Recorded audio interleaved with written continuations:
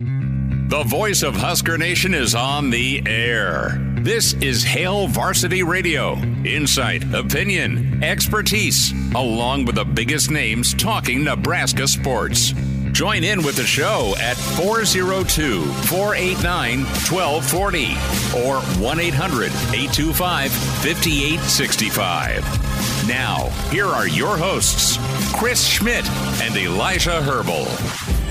Welcome to it, Fridays here. It's Hail Varsity Radio. We're presented by Currency. For all your equipment financing needs, go Currency. Chris Schmidt, Elijah Herbal. Well, look who wandered into work. Connor Clark is here. Nice to see you, dude. It's good to be back. Good to see you guys. Tell us about the first week of school real quick. Oh, man. It's your last first week. Well, kind of if you don't count second semester. It's your last first time coming back from summer break, right? Or last time? Whatever it is. It was really hot. Really, really hot. So wine. A lot of... drinking? No, not quite. The way you said it, well. A lot of class, we had 3 baseball games this week, a lot of sweating. So, but it was good. It was a good first week. Good to get back into the swing of things, and there's a lot of excitement in the air, knowing what's looming pretty much all of next week. So it's good to be back, and it's good to be back in here. Nice to see you. Numbers to get in. Connor Clark, Elijah Herbal, Chris Schmidt, 489-1240, 489-1240. To join us, can email Chris at HailVarsity.com is the email. Watch the show. Stream us, the Hail Varsity YouTube channel, Hail Varsity Radio Twitter feed, and the KFOR Facebook and Twitter is there. We are wheels up to Minneapolis Wednesday, and we'll be coming to you live from the Graduate in Minneapolis, right across the street from Gopher Land for Wednesday and for Thursday. So we are excited to be bringing you coverage from Minneapolis. Big, great, just a giant game for Nebraska. Not end all, be all, but great opportunity as you see it. If you're PJ Fleck, man, you are buried in a pro sports town. You've done a hell of a good job. You've wanted bigger, better jobs, and for whatever reason, maybe you've been considered but not chosen. And all you do is win, at worst, 9 games, and you split with either Wisconsin or Iowa.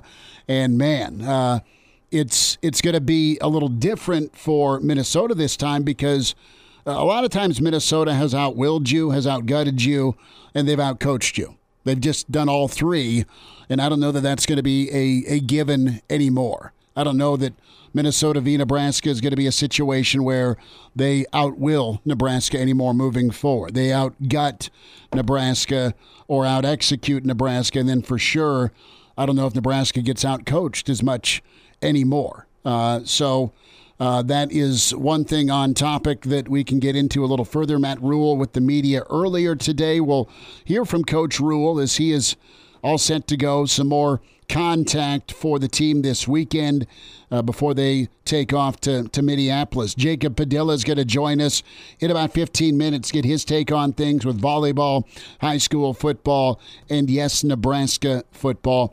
In hour 2, the pride of Fairbury, NBC Sports, the professor, Bill Dolman, joins us in hour 2. Brady Altman's our Husker Insider with us in hour 2. And then a chance to sit down earlier today with new Huskers center Ben Scott, the transfer from Arizona State. He comes out of St. Louis High in Honolulu.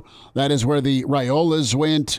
That is where Marcus Mariota went, and all Ben Scott did in high school was go like 46-1. So he's a winner. Nebraska really excited to have him at center. So we'll talk some O-line right there and dive in with him. So here's the question before we dive into depth charts. And not to wear it out. I mean, this is the time of year where, okay, here's who's progressed in camp. Here's who's sent to go. Here's who's going to get some major playing time for Minnesota. But it is my wife's birthday today. The bunny is 45, all right? That said, she looks not a day over 37. She's wonderful. I ask you two gentlemen this. If I'm taking her to dinner at a place that is going to be way overpriced. As it should be. Her choice, not mine. Yes. Do I need to get her a birthday gift if I'm taking her to dinner? At what point do you punt on the birthday gift? I don't know the last birthday gift I got. Well, not whining. How long have you guys been married? We have been together, carry the one, since before Nebraska's, the July of the 1995 season. I would probably say to the birthday gift still. What about flowers? Can I audible to flowers? I think that would be all right. If I take her to dinner? Schmitty, let's be clear. You are taking advice here from Elijah Herbal, who is single, and Connor Clark, who is single. So that should be noted here with this advice. I'm asking. I want both of your perspectives. So if I get screamed at about 7:05 tonight, talk to my guys. I took a poll in the room. On the record, I said yes. I said yes. Brennan chimes in. Depends if you want to sleep in the bed or on the couch, Schmitty. Yeah. Well, you are buying. There's everyone in the comments is never punt on the gift. Scott chimes in. I love this. He is able to go, look, never ever punt on the gift, brother. So in years past, we'd get her something shiny and sparkly because she likes jewelry. Or we'd go the Coach Prime route and get her some extremely overpriced purse that will end up on some secondary market via the internet a year or two later. Here's my question. Is she listening to this conversation right now? But when she's a nurse, so I'm going to get ratted out Monday by some of her doctor buddies, probably. So, and I have long ago quit doing the clothing thing. Yep. Smart. That's smart. I'm not married. I know that. It's too big. It's too small. Well, sweetie, it's all right. I mean, she's beautiful. She's awesome. I absolutely lucked out there, so I'm thankful. But I just thought I'd ask. We'll get into football, I promise, but do I still need to get the birthday gift if I'm going to an overpriced restaurant tonight? I think if you do just go with flowers, there's got to be a little amendum to add on to it. Maybe it's a gift card, you'll get a pedicure just say or yes. something like that. She just did her feet the other day. She likes pedicures. She beat me to it. Okay, that's why you'll get the gift card, so whatever she wants. I've gotten her massage stuff, right? Not for me. But I've gotten her. There's still an unused free massage for her, from 2 birthdays ago. Well, a massage isn't a pedicure. I get that, and tie a ribbon around it.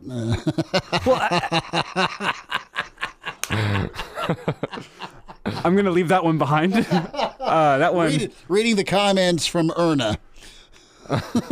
I'll throw it up on this screen. That's as much as I want to touch that one. And that was a double entendre there with the touch that one. Hey, yo. Right, Elijah, you're getting muted. Thank you, Howard. And Brennan's suggesting the vacuum. I did buy her a vacuum one year, but this was something she wanted. This is not me going Archie Bunker. Okay. Here's what I'll say. You've already found out. You already know. She likes going to get a pedicure. When was the last time you went and got a pedicure with her? Probably this summer. This summer? I'm saying you get the gift card along with it anytime you want to go get a pedicure. I've already paid for both you and me. Or, should she so choose, it is her birthday, that could just be then 2 pedicures for her. Along with some flowers, along with dinner. I think you're avoiding sleeping on the couch with that. I think what we do is we go get a third dog, a second German Shepherd to raise hell, and just show up with a new family pet. There you go. That'd be hilarious. Vic off the top rope here saying you'd need a tiny ribbon. Vic, you just stick to your whiskey. He also says you could get her a bottle of Templeton, a no-lose situation. That is. Either it gets thrown at me and I catch it and I limp off, or she shares it with me. All right, let's dive in. Fellas, let's hit some depth chart and go from there. And I'll take birthday gift suggestions. Can do so in the stream or email Hail Varsity YouTube channel or chris@hailvarsity.com. Birthday gift suggestions for my wife, and just save yourself the time. Not a new husband or a Tinder profile for her. Let's just not do that. at my expense. But so far, so good. Everybody's ready for Friday. And yes or no on the unofficial straw poll, at what point do you stop doing birthday gifts and you never punt on the gift? I think that's sound advice. I'm just being real honest with you. I have not gotten out. It's been a crazy week. I have not gotten her anything yet. Said aside from the restaurant we're going to tonight, and we're going with friends, so it's going to be great. She's more excited about the company that's going to be there, and she should be. I'm just the ATM tonight for her. So, well, Eric with the perfect football reference here, Eric Francis. Tell her I'm going to Minnesota for 5 days. No, he says you've already outkicked your coverage. Don't commit a penalty to boot. That is right. It's about playing good, clean first football. First and 10, now first and 15. Let's just play along right there. But, guys, depth chart, we talked Nebraska, and you've got some young guys on the Nebraska roster that have a chance to play. They've earned that chance to play. Not a lot of surprises, really, for Nebraska and where they're going to be. I mean, Anthony Grant in at third, or the or part. I'll tell you what, two guys that Rule touched on today that are wow guys that are going to need to be wow guys this season from a consistency standpoint, not just a performance standpoint, is Omar and Anthony Grant. Okay, those are the two guys that I think could really elevate this football team from really good and difference-making plays to can you do it? Can you do the routine? We know that you can do the spectacular. I think Omar's had a good camp. He's made some nice plays, but are you locked in every single play? No one's perfect, not just singling him out.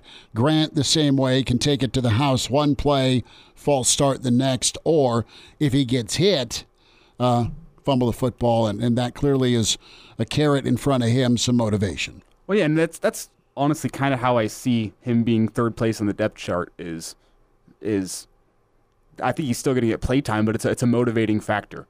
In my humble opinion, I look at the depth chart. The first depth chart of the year has some motivating factors to it. I think whenever you look at the starters, I mean, yeah, that's who I'm expecting to see next week. But there are some interesting names that I see. First off, I know he's coming back from injury, but you see Teddy Prohaska down at third in the left tackle spot. It's interesting that among the entire offensive line, that's the only position group that they have, the only position, the left tackle spot, that they have three guys listed, which I think would lend you to believe that they believe Teddy's going to move up that depth chart as the year goes on. But as of right now, Gunner's the backup guy, which I think kind of lets you know, clues you in on how they're trying to ease Teddy Prohaska back with the health situation. Be patient. It's not when he thinks he's ready, it's when they know he's ready. I mean, it also lets you know how they feel about Gunner Gattulo. We saw him in the spring game. He's a guy that's been around football his entire life. He's still got a little bit of work to do in his body as he's still under 300 pounds, but I think they really like what they have in him, and I wouldn't be surprised if he's the guy that ends up burning his red shirt this year, despite the fact that he's a true freshman. If they get him into some games early in the year, those Louisiana Tech, Northern Illinois, cross your fingers, Colorado, if you can get him in games like that, towards the end of the year, the Big Ten season becomes a drag and a real mosh pit for your offensive line. Does he get in based on injuries? So I think that's an interesting one to look at. The other one to look at is the or on the Jack linebacker with MJ Sherman and Chief Borders. How much of an or is that? I mean, it's alphabetical right now because they're both co-ones, it looks like, per rule. But that's a nice problem to have. But that's aside from your place kicker one, that's the only or on a starting position aside from the Blaze Gunnarsson and Cam Linhart, which I think is more of a freshman's to experienced guy type discussion. I think you're probably going to have Blaze being the guy that starts that, and hey, Cam Linhart's going to get a lot of snaps too, so we'll put him down as an or. At the Jack linebacker spot, obviously you're going to be rotating a lot, but I do wonder who the first guy to actually step on the field is Chief Borders made that big of a step, because we all liked what we've seen from MJ Sherman, both in the spring game, what type of leadership he's brought to the field. That was an interesting one to me that I didn't quite see coming. And then the safety spot, you laid out Omar Brown. Mm-hmm. You wonder what is Marquise Buford's status going to be whenever he comes back and he's a full go, because that's the safety spot he'd likely slot into. How much is that Omar Brown being number one because you like what he's going to be for the whole year? Is that just a placeholder spot until Marquise Buford comes back? Because he's an experienced guy. He's played a lot of football. He's seen it all. It's mostly at Northern Iowa. But if you remember, he was an FCS All-American before he transferred to Nebraska. He's big time. It's just about consistency. Mm-hmm. and you talk about the injury situation to Buford. I mean, that's a big talking point today for Rule. And we talk about not rushing a guy back. They are going to be extra cautious and careful with Buford. So that it's there for Nebraska to get some productivity out of Omar Brown. I'm excited to see Singleton. I mean, it's not like he was hyped all year, and then here it's go time. I mean, he was a guy that's been talked about recently with his jump and his speed, his ability, and his physicality. I mean, all of that is really big. Nebraska has options in that back end despite some of the departures or injuries. And Deshaun Singleton was a guy that I laid out as being a likely starter whenever the Miles Farmer departure happened because of how his frame really matches up with Miles Farmer. 6'3", 205. I think Farmer came in at 6'4" on the official depth chart from last year, but that's a guy that's a body match. He was a star, really, at Hutch JUCO College out in Iowa. Really did well out there, and it was a big recruiting get for Nebraska last year. The fact that he's stepping in an instant starter, I think the coaching staff really likes what they have. 489-1240. We have Brent chiming in. He joined us on Saturday morning, the weekend edition, back tomorrow morning around 7:45. He's like, hey, fellas, I appreciate the invite to have my wife on the program, but I won't allow it for your protection. She's a health coach and pretty good at these Zoom call things. She'd have you whipped into shape. Into doing her program. Which is fine. I mean, these two guys are young, but I'm always one that needs to get in a little bit better shape. We'll talk to Jacob Padilla next. And now, back to Hail Varsity Radio. Back with you, it's Hail Varsity Radio, presented by Currency. Chris Schmidt, Elijah Herbal, Connor Clark. We say hi to Jacob Padilla. Hail Varsity can find him on Twitter at Jacob Padilla _. Jacob, a jam-packed weekend for you between high school football and, yes, volleyball back in action. How we doing? I'm doing all right. It's that time of year. It's kind of the last few weeks of kind of preseason camp and everything for all these sports tends to drag on a little bit. So excited to finally be here where we can actually stop talking about stuff that we're thinking we're going to see and actually seeing it. Well, let's do some more thinking here, and your expectations. Seeing the volleyball team like you have, we'll go volleyball before football. But what's fair? And I know that's kind of a loaded question, or maybe even an obvious question for Coach Cook and his team. Last week we kind of detailed what Nebraska needs to do to be better than a really good team last year. Serving's key, but how are you thinking things will transition from their training to now performance as they get underway? And I know, of course, Volleyball Day in America looms next Wednesday. Yeah, I think it'll be a pretty smooth transition just because of how unique this offseason was with everything that they've been able to do. They've had the full team throughout the spring and summer. They did the indoor training and the exhibition, and they did the practices and the trip to Brazil and those matches. And now they've got the red-white under their belt and 3 weeks of preseason practice. So they've spent so much time, and they have gotten chances get out there and actually play in front of fans, play in packed environment. So while this is the first time that the matches will really, really start to count and there's a lot on the line, so there will be a little bit extra pressure from that perspective, and especially for the players that are making their debuts.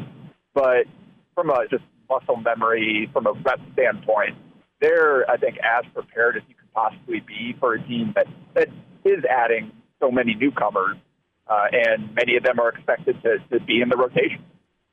It's Jacob Padilla with us here on Hail Varsity Radio, talking some volleyball before we talk both high school football and Nebraska football. The first depth chart released earlier today. And Jacob, Volleyball Day in Nebraska next Wednesday. The big concern was weather, but I'm not a weatherman. I'm going to knock on wood here. But the early forecast is 83 degrees and sunny, no rain in the forecast for next Wednesday night. Are you looking forward to Volleyball Day, and what are you looking for from that event? Yeah, and especially, too, with Nebraska playing the later match, that'll help a little bit. I think at that point, the sun will be low enough that you'll have some shade. Little worried about just kind of the first match, the afternoon one, and kind of the heat and humidity and impacting the conditions and things there. But as far as Nebraska-Omaha, I think fingers crossed, it looks like it's going to work out pretty well for them to pull this thing off. I know they've got all kinds of contingency plans and everything, but I think everybody's hoping that just Plan A will be able to go forward and they'll be able to have the spectacle that everybody's expecting to see here. We'll see kind of what the volleyball itself actually looks like. We'll see kind of what the wind's like that day, how that impacts things. Maybe there will be some sun glares at points that might impact things. It's not going to be the perfect conditions that you're going to get, the perfect volleyball, but that's not what this is about. This is just about putting the sport itself on a pedestal and showing the support for women's athletics in this state and kind of showing the rise in popularity of a sport like volleyball. So, I don't know that we'll see the sharpest volleyball we'll see all season, but that's not what this is about. It's more about the experience, setting the record, and just something that everybody will be able to say, hey, I was there. I was in the stadium for the largest volleyball. Jacob Padilla is with us here, Hail Varsity, at Jacob Padilla _. Jacob, going to shift gears, and as you size up some preseason thoughts, Friday Night Lights underway. I know Southeast and Elkhorn South rocking for the early game. 3 of the games in Lincoln moved back to 8 o'clock due to heat. But, with the Metro, is there a team that could challenge a West Side or a Bell West in your eyes? Gretna, of course. You've got some high-level Metro squads. You have some talent in Lincoln. Of course, Central Nebraska, talented. Just a good state of football for Nebraska. But as you go into this 2023 season, who are some teams that may be under the radar to some folks out there, but maybe not to you? This weekend will tell us a lot about that because it is a loaded week one. There's so many big matchups, both in Class A and even in Class B. They've got some big ones as well. And even down into Class D, you've got some fantastic week one matchups that'll, I think, be able to allow some teams to show, hey, we're here to make an impact, or hey, maybe we still got some ways to go. And I think one of the big ones is Omaha North and Bellevue West. The week 0 game, Bell West didn't look as sharp as maybe some people probably expected.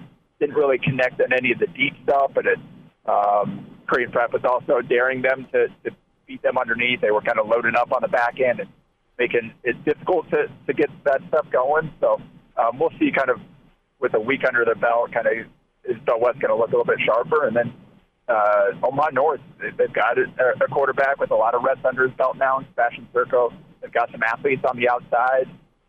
They've got some big-time defensive linemen. Obviously, Tyson Terry committed to Nebraska on the line there.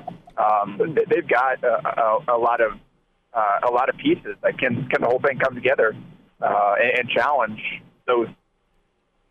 See that week one. So I think Omaha North is one to watch, especially this week as they do paint Bellevue West. Jacob Padilla is with us on Hail Varsity Radio. And Jacob, moving over to Nebraska football, we got our first depth chart of the year, 6 days out of game one. Any either A, surprises, or B, takeaways from your first look at that? Yeah, nothing too earth-shattering. I tweeted out a few thoughts earlier if you want to check that out. But I think basically if you were paying attention to a lot of what we were told or a lot of what people were hearing, like people around the beat, a lot of that played out in the depth chart as far as kind of who the starters are and who were talked about as being in the mix as far as top backups, who some of the kind of the oars were. All that was kind of like Matt Rule, kind of refreshing. Matt Rule is pretty straightforward. And he basically told us a lot of what we were going to see on that depth chart. I think interesting is kind of who are filling in the backup spots in the secondary, with Corey Collier and Kobe Brett, the safety, second-string safety behind Deshaun Singleton and Omar Brown. And then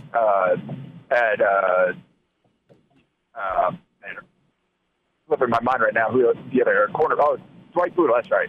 Freshman Dwight Boodle coming in and back up a cornerback spot behind Malcolm Hartzog as well. So you got 3 kind of fresh faces, guys that haven't really played much, earning spots on the duties there in the secondary. wasn't shocked to see Anthony Grant third on the depth chart at running back. I mean, Rule kind of essentially said that to a certain degree.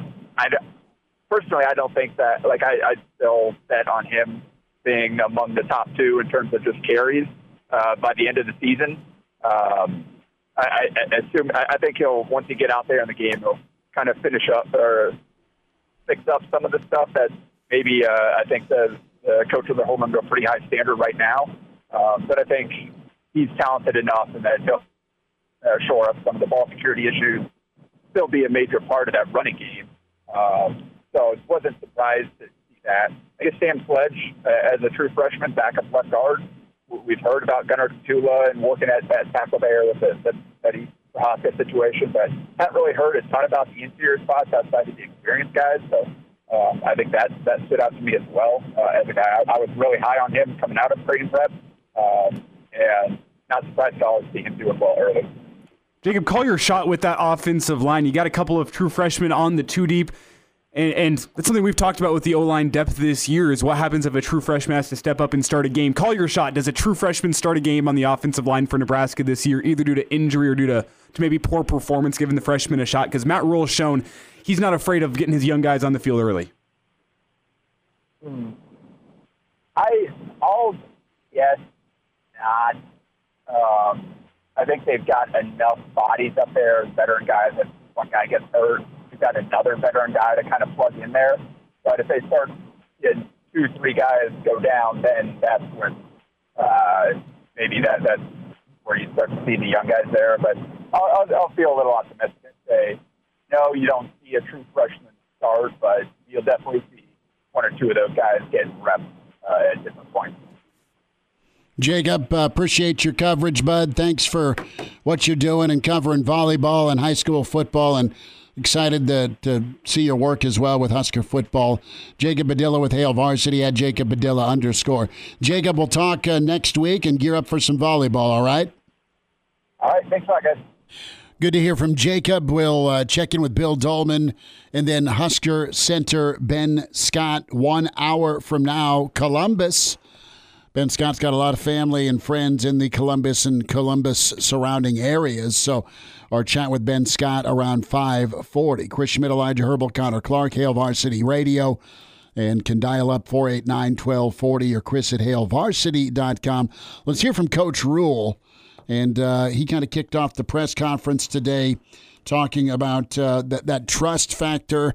We now have the depth charts, some of those guys that have earned that trust. Here's Coach Rule, cut 1. I think anytime you have a new coach coming in, there's just a lot of anxiousness and anxiety. They just went head coach. They went from Scott to Mickey, kind of got comfortable with Mickey. Then all of a sudden I show up, it's, hey, does this guy really want us here? What's he going to do? So there's probably just a lot of hesitation, I don't know the right word, hesitation. Probably a lot of just anxiety about what's the future going to hold. Where do I fit? I think everyone's very clearly, I think everything's pretty transparent. We want to have a very positive, stable, transparent environment, a very challenging environment. We're not, you heard me say before, we're a caring, not coddling place.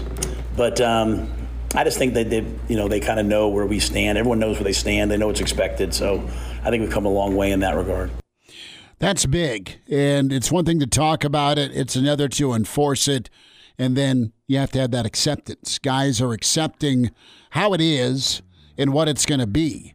And we'll have more from Coach Rule in about 3 minutes or so, but really just he's been great about telling the guys the why.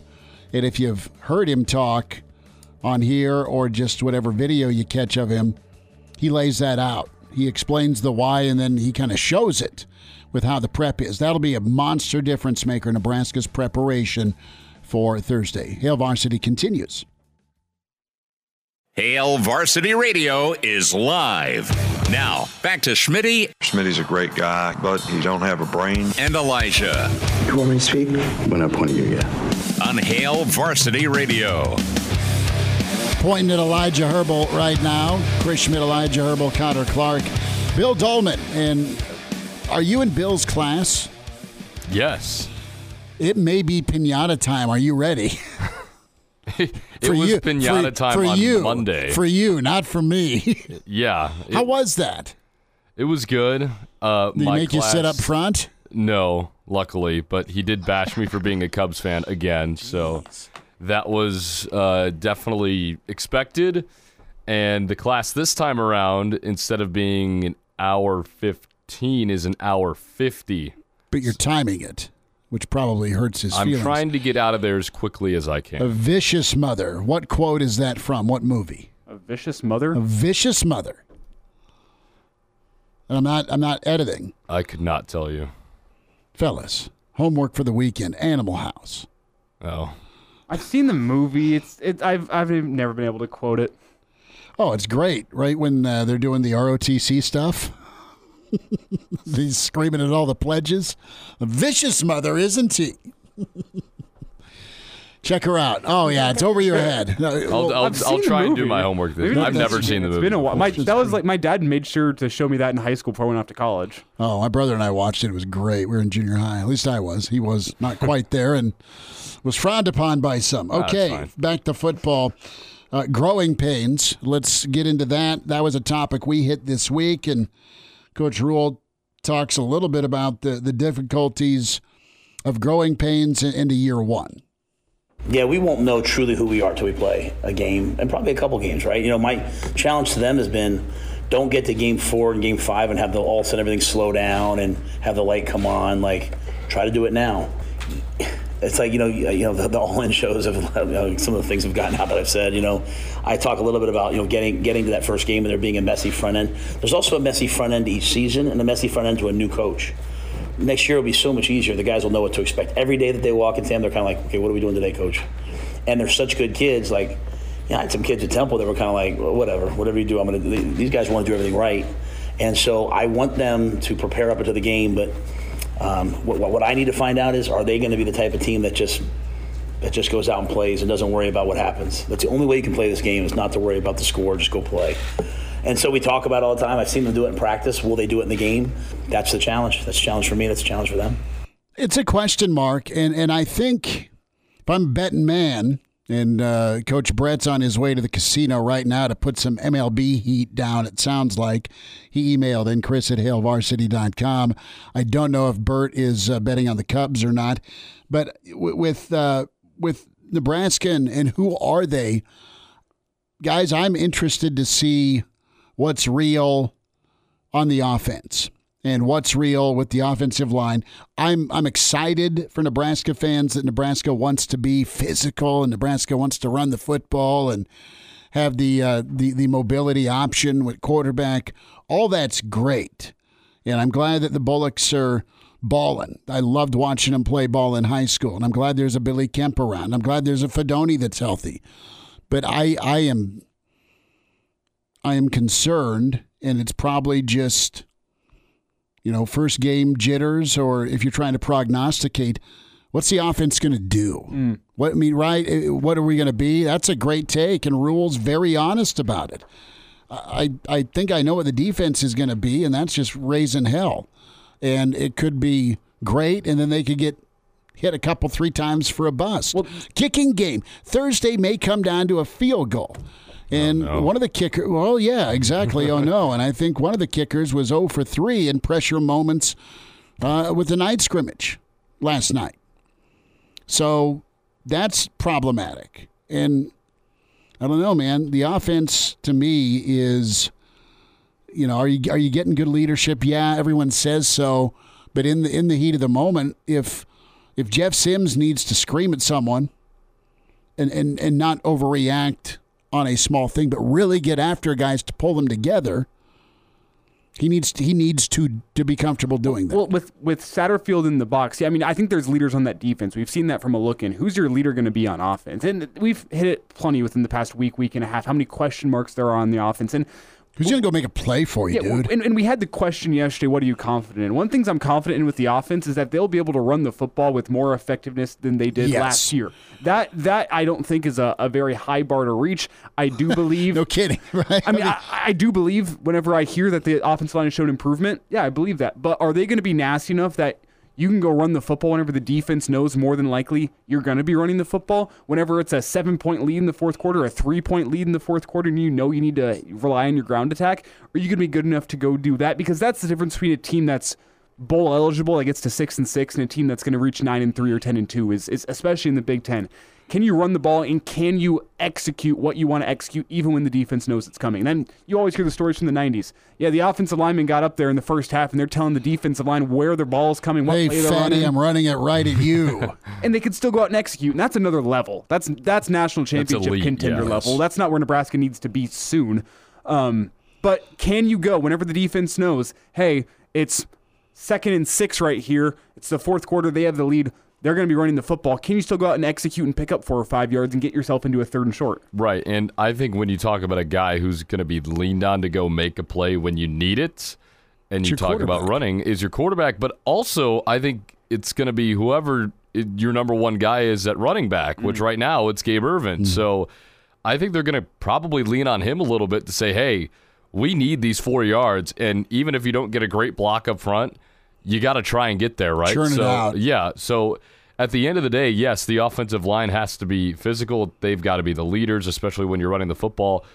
But you got to have that physical back as well. They got to be able to bounce off a tackle or two, especially against a Minnesota defense like this. I mean, they've been very good at the line of scrimmage over the past handful of years, like a lot of teams on your schedule have. So if you're able to give the ball to Ervin, or if it's Ramir late in the game, or maybe even it's Anthony Grant down the line, I mean, you got to lean on one of those guys to make sure that they can pick up a 4 or 5 yard carry when you really need it, take care of the football, and maybe bounce off a tackle or two.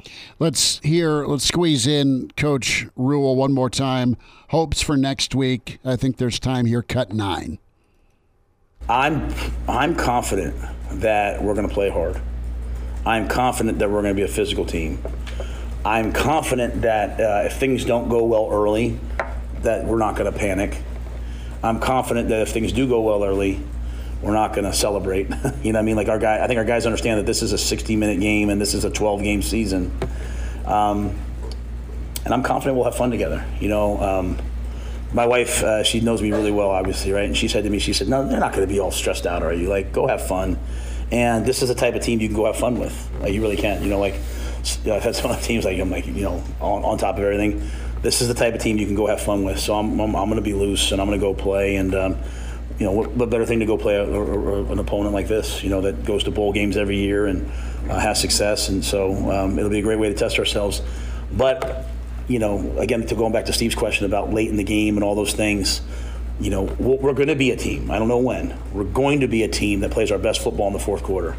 You know, Coach Osborne came up the other day and just wanted to, you know, what an unbelievable man. Just wanted to shake my hand and wish me luck. And we started asking him about Minnesota and started asking about some other things, you know. And at the end of the day, he was like, you know, we always wanted to be a team. You know, his Cornhuskers that won the fourth quarter was the best team in the fourth quarter. And that's what we've been preaching since day one. So, again, as I tell our guys, when the ethos of who we are matches the legacy of what came before us, then we can build a legacy that comes after us.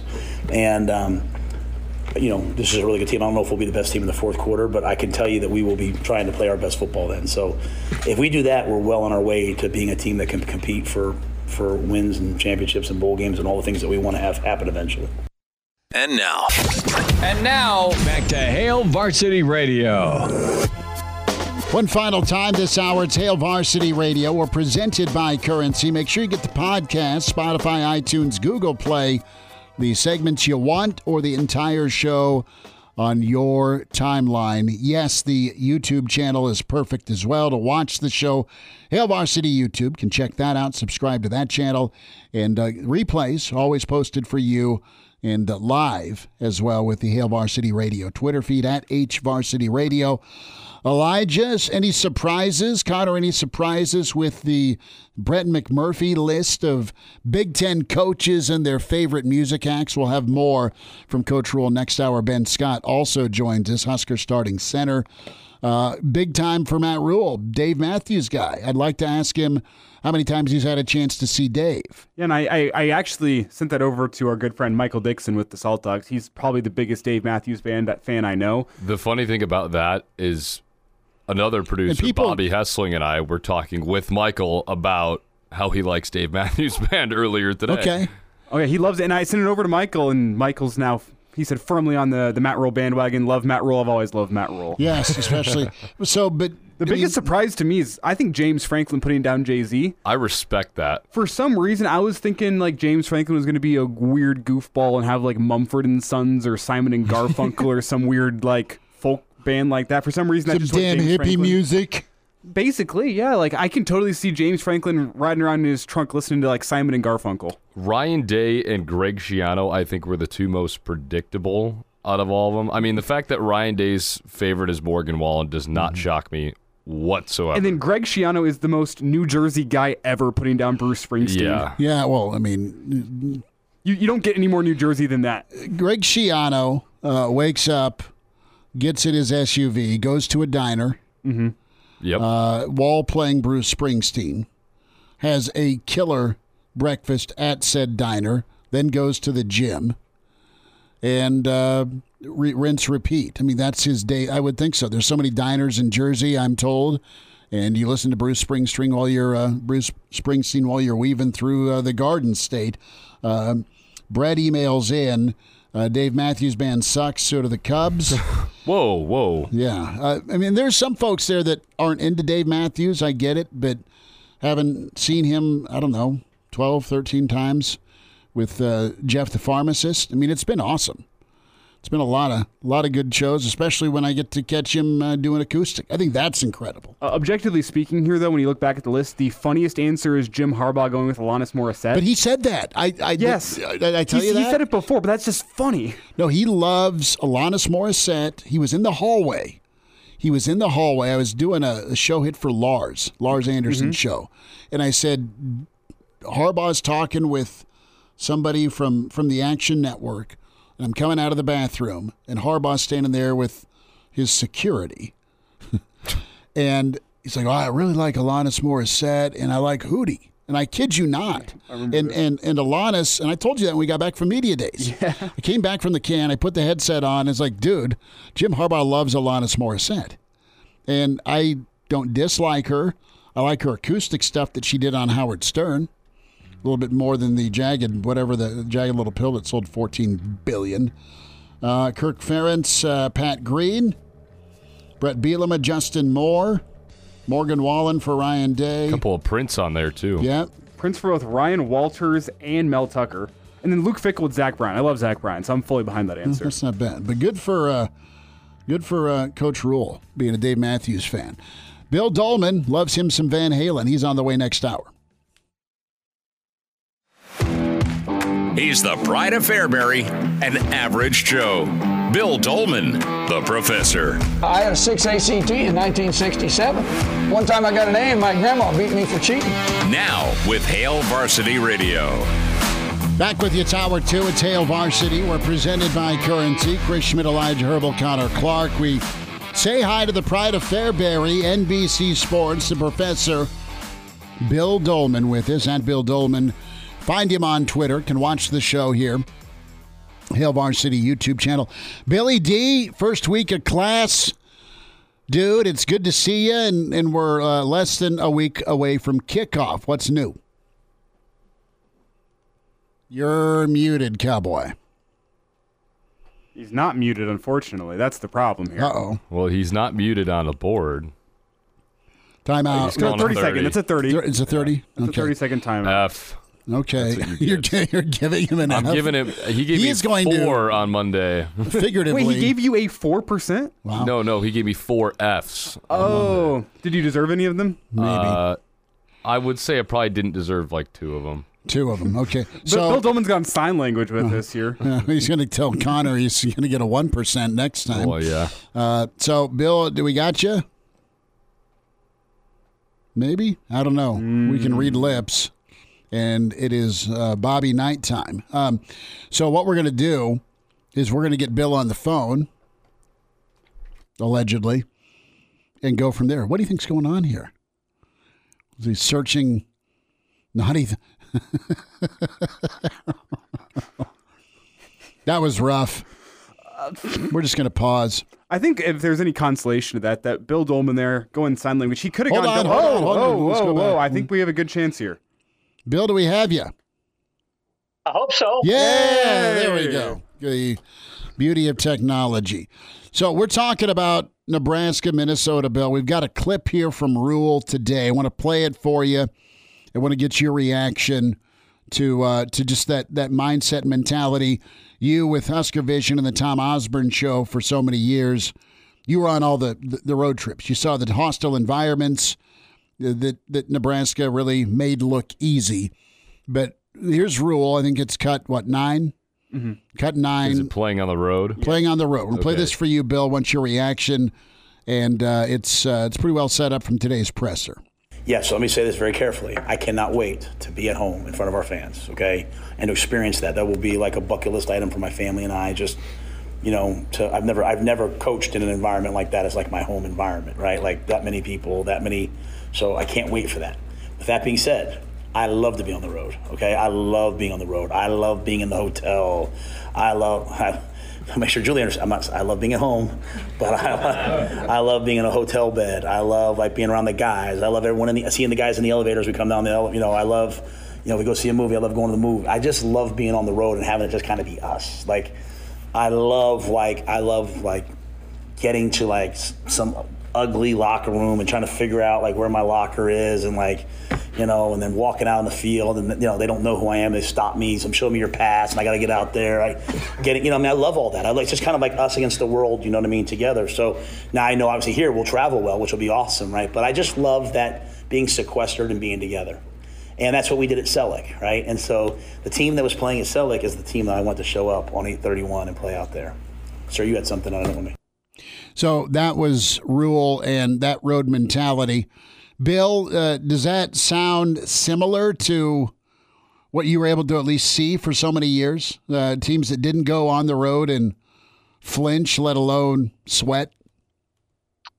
Yeah, without a doubt. I think that's, being on the road can be a very positive experience if you have good team chemistry and camaraderie and that you have fostered that well. If you have one plane, the old saying with the Yankees back in some of their heydays, they had one plane and 25 cabs. And if that's the case, then it's pretty hard.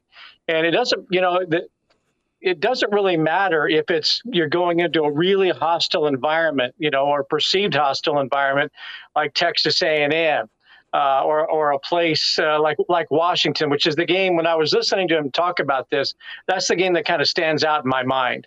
And I can elaborate on that in a little bit. But, if you have that chemistry, that camaraderie, and that just enjoyment of being around one another, whether it's the clique that you're usually with or that group that you're with in your position room, you've got chemistry and that bleeds over into other areas, that everybody's kind of hanging out. They just enjoy each other. Then that can be a positive going from Friday night at the hotel to Saturday into the game. And it's not just the hostile environments. It's those environments where there is no environment. No, Northwestern, the Peppermint Schnapps Bottle Stadium. If you can hear it tip over, there's nobody there. Those are difficult places to play. Purdue's getting a little bit better as they got better on the field. But when there's nobody at a game, those are brutally tough places to play because you can just get lost in the lack of atmosphere.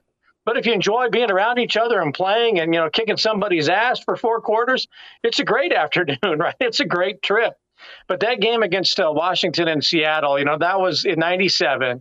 And, having been blessed to be on a lot of road trips and on the team planes and whatnot when I was, that was one game where they were saying, basically Nebraska has no chance. And Tony Barnhart famously said, if Scott Frost is my quarterback in a situation like that, no, thank you. And even though the final score was 27-14, Nebraska dominated the first quarter, never let up. Prove a point. It was a silent stadium other than for the Nebraska fans who were there, which typically makes some of those bad atmosphere stadiums better because there's so many Husker fans. That's why I'd love to have Stanford in the Big Ten. It would be another home game on the West Coast. There would be 50,000 Nebraska fans easy at a game at Stanford, and they'd welcome them in with open arms. But I think he's absolutely right. If you have chemistry on your team, it can be a great experience for everybody. And Nebraska had that during those great years in the 90s. It's Bill Dolman with us here on Hail Varsity Radio. And Bill, whenever you think back to Nebraska's dominance in the 90s, especially on the road, does that come down to team chemistry or the way in which the team played? Because that Nebraska team in the 90s would beat people down. It's kind of what you think of when you think of what Michigan and Georgia do now. Like, yeah, you might be able to keep it close for the first quarter, but as the game goes on, they're going to wear you down. They're going to take your fans out of it. Which of those factors do you think is more important to road success? Is it your team chemistry and your togetherness, or is it just how you play the game? Well, I think one feeds on the other, but you have to have gone through the proper preparation. I'm not going to just say Monday through Friday, from January until the kickoff of that game. All of that fostering of brotherhood and chemistry for any team in any sport begins when you begin preparations for the new season. And that's where you foster it on those long August days, working out just as a team with nobody around, right? And so when you trust each other and you know that people are putting in that effort to be prepared, there's that accountability, then you go into the organized fall camps ready to go. And you might have some testy moments, but for the most part, you are all on page. You trust one another. And then when you know that you are prepared and that you can rely on that second team, that third team, that really deep on the depth chart game where you've got to rely on a walk-on quarterback on a wahoo to be a top 10 team in Kansas State, everybody trusted everybody else on that football field that day. And that was another one that was close on the scoreboard, but not close on the field. And that's a great example of chemistry, people rallying around Matt Turman and whatever was assembled that Saturday afternoon on a dreary day in Manhattan. They believed that they could get it done no matter who the quarterback was that day. Bill Dolman is with us on Hail Varsity Radio. And when Nebraska goes to play Minnesota on the road, Minnesota will have a big play at some point in the game, right? And the atmosphere will get very, very lively at some point in the game. So what do you look for in an immediate response? Maybe not throughout the game, but say that next drive. Say Minnesota gets a long touchdown. What are you looking for in that immediate response when Nebraska gets the ball right after? No penalties, right? No over-eager, anxious, ill-conceived penalties where you get the ball back and you've got it first down and 10 at the 25, second down and 15, first and 15 at the 20. And then you have an incomplete pass and it's third down and 15, or a short gain towards third down and 13, and you're punting the ball back, or you make a mistake and you've got a tackle for loss, and now you give their defense momentum. You got to punt the ball back on 3 and out, and you don't move the ball at all or flip the field. That, to me, for this team throughout the season, has to be something to avoid. If you get down, don't keep yourself down by making stupid mistakes. At least flip the field back if you got to give the football back. And I think we all kind of believe that this Nebraska defense is going to be a playmaking defense that might not find themselves they might give up a big play, but I think consistently, at least early on, we expect that defense to kind of carry the day. And as long as they don't make bad plays and give up big plays over and over and give that offense a chance to get into rhythm and not make just stupid mistakes. You know, again, I think I said it last week, third down and 8 and you throw a 4-yard out and you still got to punt the ball away. Avoid that at all costs. No long yardage situations. Bill Dolman's with us, Hail Varsity Radio at Bill Dolman on Twitter is where you find him. And I'm interested here when push comes to shove in the offensive line, Bill. We talk about adversity. We talk about momentum. We talk about physicality and toughness and being a fourth-quarter team. Rule talked about, I want us to be a fourth-quarter team. I don't know if we are one. I haven't seen us play, and I'm paraphrasing him, or when that happens. How do you feel about Nebraska being in a fourth-quarter game Thursday night and their chances for success? Can they take all of this training and prep, which has been good? They've been prepped up. They've been put in situations, except for the real thing. Can they, out of the gate, do something that past teams haven't been able to do, and that's close the deal? Here's what I hope for the offensive line, and maybe that's what's kind of surfaced as the concern. I think we would all kind of agree that you had high hopes, but you kind of realized that there is a reality that has set in, and that might be a concern. But they talked about using a number of players on both sides of the ball, that it's not just 11 guys on one side and 11 guys on the other side, and that's all we're using, right? That everybody is getting a ton of significant reps in practice, just like the old days with station football. So what Nebraska has to avoid on the offensive line is having 5 starters who may not necessarily be the very best 5 starters that they're great players, but at least you have some balance between the top 2 units. That when you go from the first team, that you're not relying on a third or fourth teamer that just they have to pencil in, right? Okay. That you've got some balance, that you have at least 10, maybe 12 solid guys that you can spread out the reps, so that when you get into that second half, you don't have what we saw in the second half of the Northwestern game. Yeah, the onside kick was bad, and Nebraska shouldn't have lost that fumble upon review, and there are a couple of bad moments. Happy anniversary, by the way. If you go look back at that second half of the Northwestern game, and there's that famous photo that I've used in my classes, where the Northwestern running back is running through a hole, and you barely see one Nebraska player in this side of the frame and one Nebraska defensive player on this side of the frame. Granted, that's their offensive line against Nebraska's defensive line, but the point being that Nebraska's linemen cannot get blown out on either side of the ball.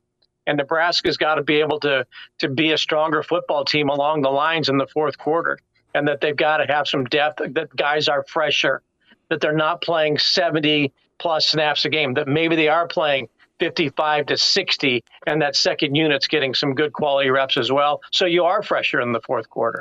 Bill, are the lines of scrimmage your biggest question mark as you look ahead to that game next Thursday? Yeah, without a doubt. I think as you just follow along what's been going on in camp, everybody loves Jeff Sims' leadership. And, Coach Osborne said at the breakfast the other day, we got 3, quarterbacks that are all pretty good. A trio of running backs that should be fairly significant. And the wide receivers don't have the names I think people thought that they were going to see on the depth chart today. But everybody's fallen in love with Alex Bullock, right?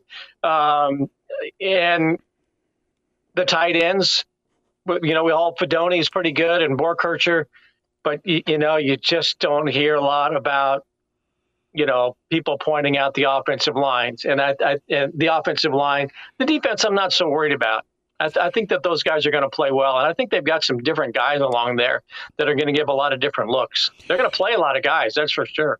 You just want to see. There's so much of the state and the Nebraska fandom that want to see it happen, and it's a good omen if they can, be in it and make some positive gains on the ground against a pretty stout front seven. I mean, Minnesota's not going to wow you with flash, but they are meat and potatoes. They are tough. It's a good measuring stick. So, Bill, and you got a fullback too. Yes, you've got an extra. You've got as much as we love it, we can't wait for a fullback trap. You've got an extra blocker in there that we have not seen in the past that should help in creating some protection or some holes. Bill, about 15, 20 seconds. How was first week of class with one Connor Clark? Well, I did want to announce that we will be having an intro to insurance sales workshop periodically throughout the semester. So that's just a reminder. I forgot Connor was on the show, but I did hear Elijah congratulate him on what his first semester. Let's pull the reins on that next semester. Bill, I'm not a good numbers guy. I don't know how that insurance class would go. Well, there's the world needs its ditch diggers too. Go tend bar. All right, Bill. We'll see you this week. Wonderful. We'll see you this weekend. Thank you, bud. Appreciate it. See you, bye. There he is. Bill Dolman with us. Brady Oltman's checking in. Ben Scott with us on the way with Hail Varsity. And now, back to Hail Varsity Radio. Thanks for hanging out. Hail Varsity Radio with you on a Friday. We're presented by Currency. For all your equipment financing needs, go Currency. Brady Oltman's with us here momentarily. And I think Vic has dove into the Templeton early and often. I am drunk on enough Roule-Aid that I feel like the D will get more big plays than they give up. That's going to be a ratio to look at. And Rule talked a lot about Minnesota. And let's get there with Rule on Minnesota while we wait on Brady, because it is going to be a good test at situational football. But Minnesota's been killer on defense against you, the opponent. Third down defense, third down offense. Here is Coach Rule from earlier. Can I get a cut number? It should say 8, on I Minnesota. Yep. 8? Yeah. We'll do cut 8. There we go. Well, Joe Rossi's a great coach. I know Joe way back at Rutgers, so he's a great coach. They have really good players, okay? But they know what they're doing. Like everything is so if you're just looking at it as an outsider, it's like, well, they're playing quarters. No, they're the teams that do that really well, the Iowas, them, like everything has a purpose. You put the back here, you're going to get this, some combination over here. And so a lot of times you face a team like this and you don't really understand their defense. They do such a great job. They play team defense. Everything is funneled to certain players. Everything is put together. And so, I've never worked with Joe, but I'm assuming they probably know here's the things that beat us, and they practice those things. My defensive coordinator for 10 years was Phil Snow, was one of the best quarters coaches you'd ever see, and they might put these things on tape. We would always practice these things because he said, hey, this is what's going to beat us. And so it's really well put together. They have really good players. They play really, really, really hard. And they have guys at every level. You know what I mean? Like they have an elite linebacker. They have an elite safety. They have I think 4 elite players up front. And so they're a big physical team. And to your point, everyone talks about how much they run the ball, and then maybe they'll throw it more. Who knows? What I'll say is they're one of the top teams on third down on offense, and they're one of the top teams on third down in defense. You can say you want to run the ball, but if you can't convert, you're going to be in a lot of third downs when you run the ball. If you can't convert third downs, nothing's going to happen. So they're over 50% on third down offense. Right? They're really good on defense on third down. So that's the challenge. If you ask me, hey, Coach, what's the game going to come down to? Besides like turnovers, the obvious things, can we win some third downs on both sides of the ball against a team that does it really well? Coach Rule there on Minnesota and the third down. We say hi to Brady Oltmans with us, at Brady Oltmans on Twitter. Great job of covering Nebraska. Brady, so a thought, my friend, on Rule's comments there, not a big surprise. Every year we gear up for Minnesota, Nebraska, it is about situational football. It's about turnovers. But I think what's been impressive about Minnesota has been their will, and especially their will against Nebraska. They've handled adversity. They've won in all sorts of different ways. They've won with next man up during the COVID year. Minnesota's won with making some response plays. When you think about the invisible fence at the goal line back in 2021, they were down to Nebraska 10-0 going into the fourth quarter. They didn't panic, and then you look at the 2019, they blew out Nebraska. They out-toughed Nebraska. So what do you think you see from Minnesota? What's Nebraska's biggest challenge with Minnesota when it comes to this matchup Thursday? It's a good table setter for what Matt Rule wants to do, because they're going to have to match physicality. They're just going to have to strengthen will. Nebraska will have to will themselves into a ball game. To your point, Nebraska gave away a lot of games in the last couple of years just for whatever reason, but it takes two to play ball game, and Minnesota has done the things right in the long run and have been consistent enough against Nebraska in order to pull out those wins.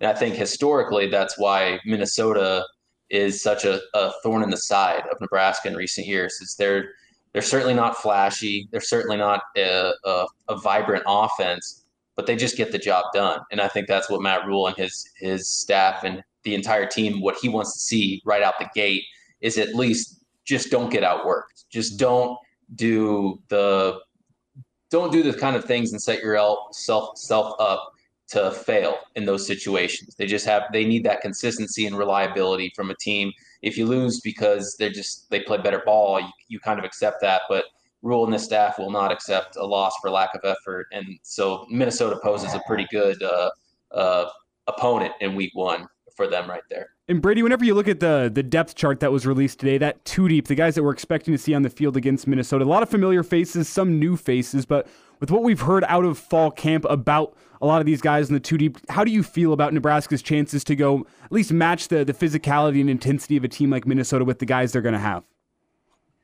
Well, you kind of divide them up into, or at least I did, into the guys you kind of imagine that would be there, and then there were the surprises. The guys that you imagine would be there are kind of your athletic dudes, seasoned veteran who have shown something either through spring or through fall camp that stand out to the coaching staff.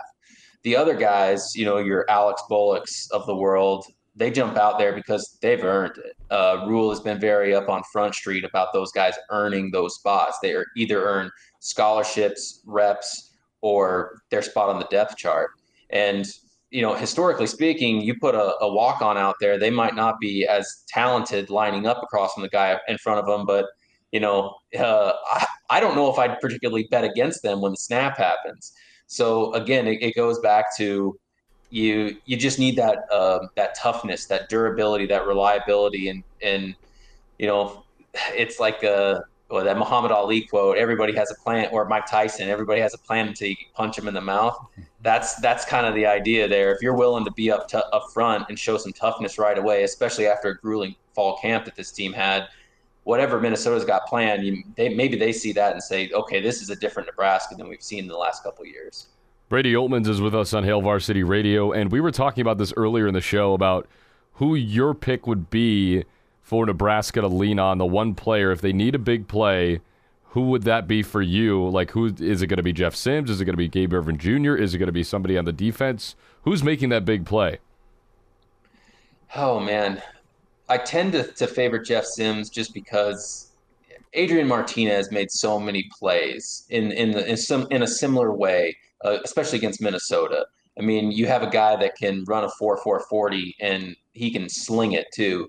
I mean, and he's the quarterback, so he gets the ball every play. Like there's just so much possibility there. But offensively, if they need a play, you got to think dynamic. You got to think reliable. Billy Kemp being an all-time leading receptions guy at Virginia, an explosive special teams guy. They're going to have to rely on him. And for a guy in the slot to be able to withstand hits like he does over the middle, he can do a whole lot. And if you can open up a defense in the way that Kemp can, that's sure going to help out that run game and help out those big guys up front come the fourth quarter. Brady Oltmans with us, Hail Varsity Radio, at Brady Oltmans on Twitter. When you look at Nebraska and Fleck's record against Nebraska, 5-1, how many times do you think Nebraska got out-coached?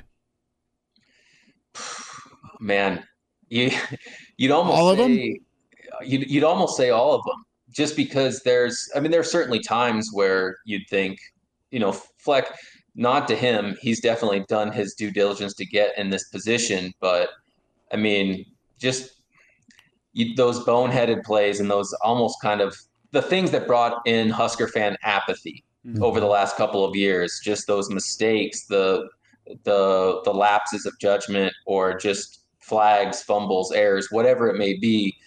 Those are the kinds of things that Matt Rule and the staff want to coach out. Those are the things that good coaches coach out of teams. And for those things to continually happen, I think you almost game plan out the window. If you're going to lose a game on that, you almost have to tip your hat to the other coach. So I'd say almost Fleck every time in the last 6. It's Brady Oltmans with us here on Hail Varsity Radio. And Brady, this is kind of the evergreen question of the day, maybe of the week. As you look ahead to next Thursday night, this is the last time we're going to talk to you. Give me something that you're confident in seeing next Thursday night from this Husker football team, and give me something that you're worried about, a question mark that you think could blow up in Nebraska's face once the game actually gets going next Thursday night. Well, question mark right away. I will join the good Professor Bill Dolman and say the offensive line. There's just so many questions. I do believe that they'll probably be vastly improved. I thought over the course of last season, you saw them improve to the point where against Iowa, they did a pretty good job of stopping a very tough Iowa defensive front for the majority of that game. And I think that they'll probably continue to be better and continue their elevation next Thursday. But first game, you're on the road, a little bit of nerves maybe with a new offensive system. there are just still so many questions for me where I think that's an easy one to say. But the thing I'd be excited about is just to see the defense in action, just the dynamic ability, the secondary and its movements, your molding and fluidity within the front seven. I want to see that thing in action. I want to see what they do to match up just in week one or against Minnesota. And then obviously you kind of reset and go from there. But I just want to see how that thing looks in a big time regular season ball game, actually. Brady Oltman's with us. It's Hail Varsity Radio at Brady Oltman's on Twitter. Brady, we talk about some of the names that are not new on the depth chart, to Elijah's point, and then those guys on the depth chart that have surprised. Just kind of encapsulate, I know you've followed them and you've covered them for a lot of years, but just what the Bullocks kids can do for this football team. What their, aside from their talent and their grittiness, what else can their impact be when it comes to some tight ball games on each side of the football? Well, they're athletic. They're athletic on both sides of the ball. The thing that really stands out to me about them is, you'd hear Casey Thompson and other Huskers say that Alex Bullock was one of the best route runners that the team had. You'd hear people in the spring talk about how hard John Bullock works and just how studious he is to the playbook and to the concepts of a linebacker. For people who for walk-ons at that time, to do that kind of dedication just to the minutiae of the position is really impressive. And now, obviously, within this new coaching staff, you see them elevate and up their game, and now they fit into it where the coaches say, okay, these guys they're putting themselves in a good position. Not only now are they on scholarship, but they're in a good spot to get significant snaps in the opener. And you said not grittiness, but I do have to say, for whatever reason, former walk-ons turned into scholarship players, turned into major contributors. Those dudes are gritty. Those dudes have got some calluses on them, and they're willing to hit. I mean, and again, Matt Rule wants Nebraska guys who embody what they want to do. Not a whole lot more you can do than native Nebraskans who are willing to put their head in the dirt for Nebraska football. Brady, we'll see you soon. Thanks for the update today. Appreciate you guys. And now, back to Hail Varsity Radio. A few minutes here, Hail Varsity Radio, getting set for Nebraska, Minnesota. Ben Scott with us here as Huskers gearing up for, kickoff. Ben, how's the camp been? Is there a exhale that, okay, now you can kind of turn the page and gear up for Minnesota, or are you still kind of focused in on that 1% you guys talk about getting better each day? Yeah, it's kind of more just like a 1% better every day, It was a long camp, it was pretty brutal, but it's we're just callousing the mind, callousing the body for the season, and now we can just look forward to week by week, just win the rep every day, and just go week by week. Tell me a little bit about your connection with Coach Donnie and both Hawaiian, and just how he's been able to get the best out of you, and also what you think you've probably brought to this offensive line. Yeah, Coach is really good at pushing us every day, and going through Indy, I think last practice we had 15 minutes of Indy, which individual period drills and stuff, and it's really good how we just go nonstop during that period, getting game looks and but just going full speed on how we should be blocking this every play, and it's good to push us like that so we know how it's supposed to feel and how it's supposed to look, and I think we've all done a really good job. Ben Scott, a couple of minutes with us here on Hail Varsity. So the name of the game in the Big Ten is physical football. Do you feel like this line is more physical since the start of camp, since the start of spring? How happy are you with you and the rest of the guys up front? Yeah, I think we've all gotten a lot more physical, and that comes in with just confidence and knowing what to do every play, and knowing how our block should be and what block we should be making, and just having that confidence to go out there and go full speed, knowing what we got to do and what the other guys got to do and how they're going to play it, just having that confidence to go out there and do it. How punishing can this offensive line and running game be? Oh, I think that we can be unstoppable if we all just do our jobs and all have have the right one set of eyes on every play and have the confidence to go out there, we can really be dangerous. Tell me about your quarterback, Mr. Sims, your guys' connection and what you think he can do for this offense. Jeff is a really good leader in the locker room and on the field, in that huddle. He really did a great job of pushing the O-line, but also having us calm down, like when things aren't going our way in practice. He brings us together and really does a great job of bringing us together and going play by play. How do guys respond to the intensity of this camp? Coach Rule wanted to make it tough. Yeah, it was tough. We had a lot of plays and we were going fast, just like getting that football shape, which really helped us out. At first, like it really took a toll on us, and then after we started callousing every day, callousing our bodies, it really showed like what our mentality has to be every day in order to get better every day. What's it like playing for Coach Donnie? It's great. He really pushes us to be our best every day, and he really cares about us. He's not just doing this just like to see us get tired every day. We're actually doing stuff that's going to benefit us in the game. Every day in practice, we're just doing everything that will help us do our job. Who helped you get better at doing your job on the defensive side? Going against Nash, going against T-Rob, Luke and John Bullock, those guys every day in practice, especially that defense. I'm going against like a different guy every single time I'm blocking because of the stuff that they do. And, they really push me to be my best and give me stuff to work on every day. What do you anticipate your first Big Ten game? I'm just going in there confident, and I'm studying a lot to know what I got to do and who I'm going against and how we're going to block things. And I'm just going in there confident, knowing that if we do our job, good things can happen. Is it fair to say a run-first football team, is that the mentality? Yeah, I think we got to establish the run in order to establish our offense, and, that starts with the O-line. It has to be a mindset of going out there and establishing the run against our opponent. How multiple can this offense be? I mean, is it an offense that is potentially going to give other defenses problems just because of all the things you can do?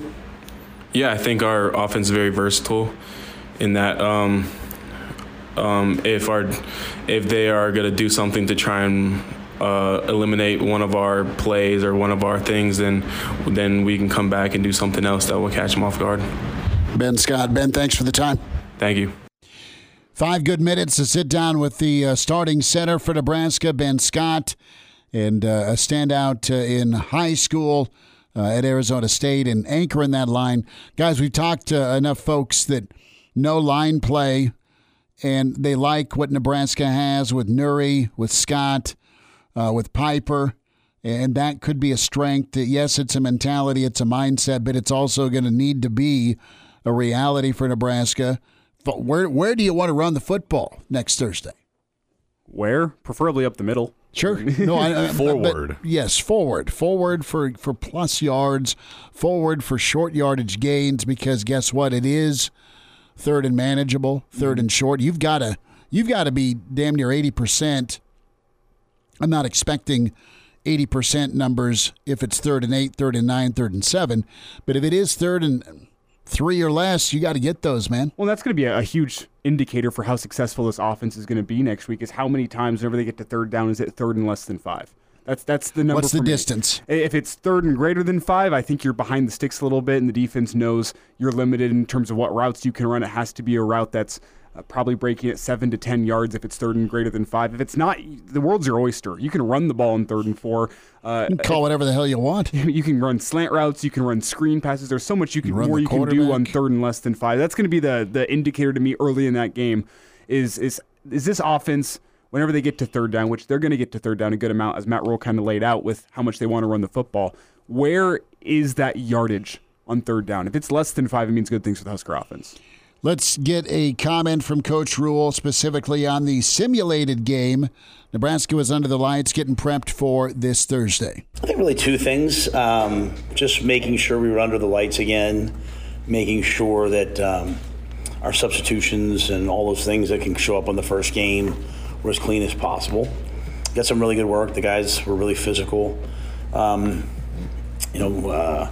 So we worked on our football as well. And I think the biggest thing I told the team is, Coach Paterno used to always tell us, you make your biggest jump from game 1 to game 2. I think a lot of old coaches say that.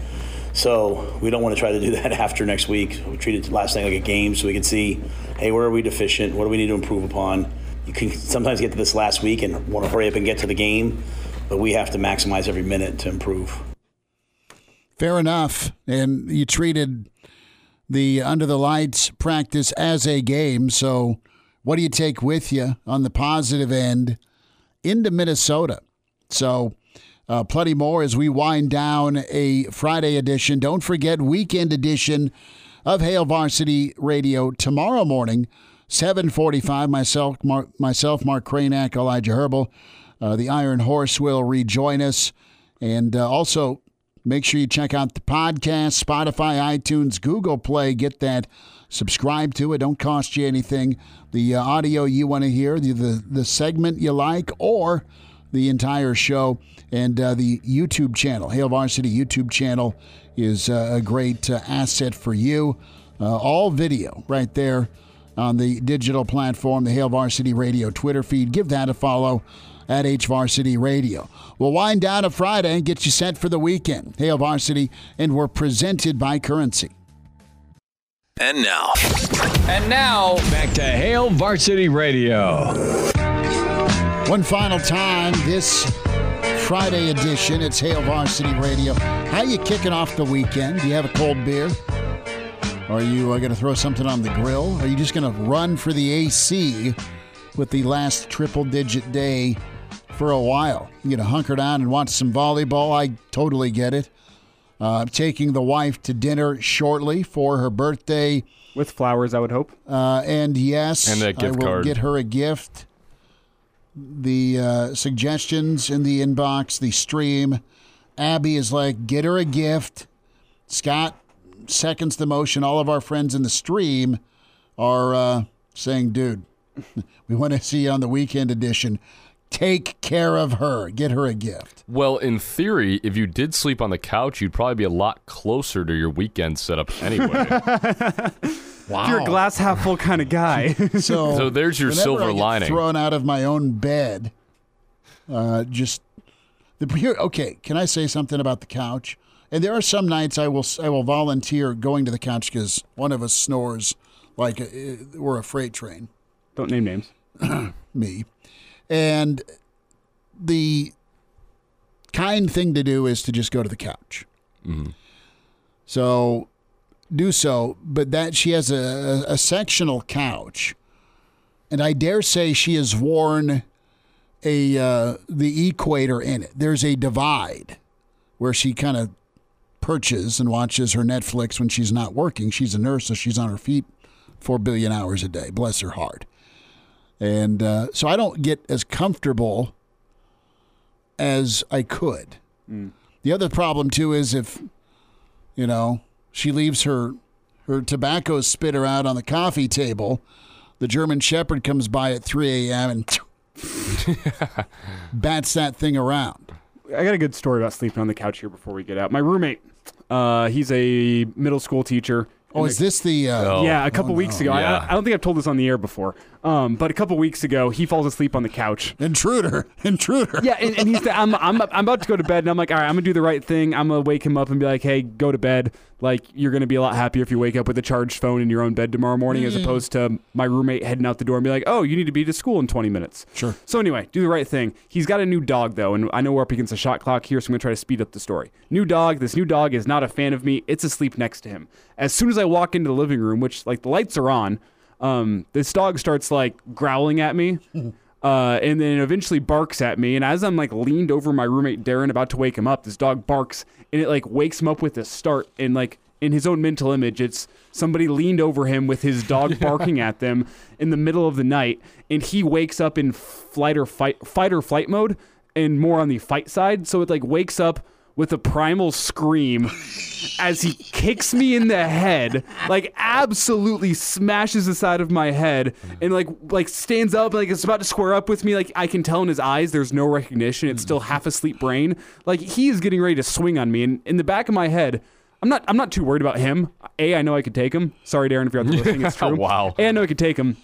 B, I know he would come to his senses in a second. What concerned me was right behind me is our third roommate. He's behind me, and I'm concerned that he's going to wake up, hear the screaming in the living room, and assume that there's an intruder, and just come out swinging as well. And now it's a two-front war. You're in trouble. Like I'm fighting one guy who's half awake swinging at me, and then a roommate coming at me from behind. I was in trouble. Luckily, it was all fine. We hugged it out. There was like a nice moment afterwards where it was just Who's like, that this was scary, creepy guy in a mustache that's got his hand on my wallet? Reminder to get buckled up, hands on the wheel, eyes in mind, straight ahead. The driver's got one job, that's to drive and buckle up. A message from the Nebraska Department of Highway Safety Office. Talk to you tomorrow morning. A Huda Media Production.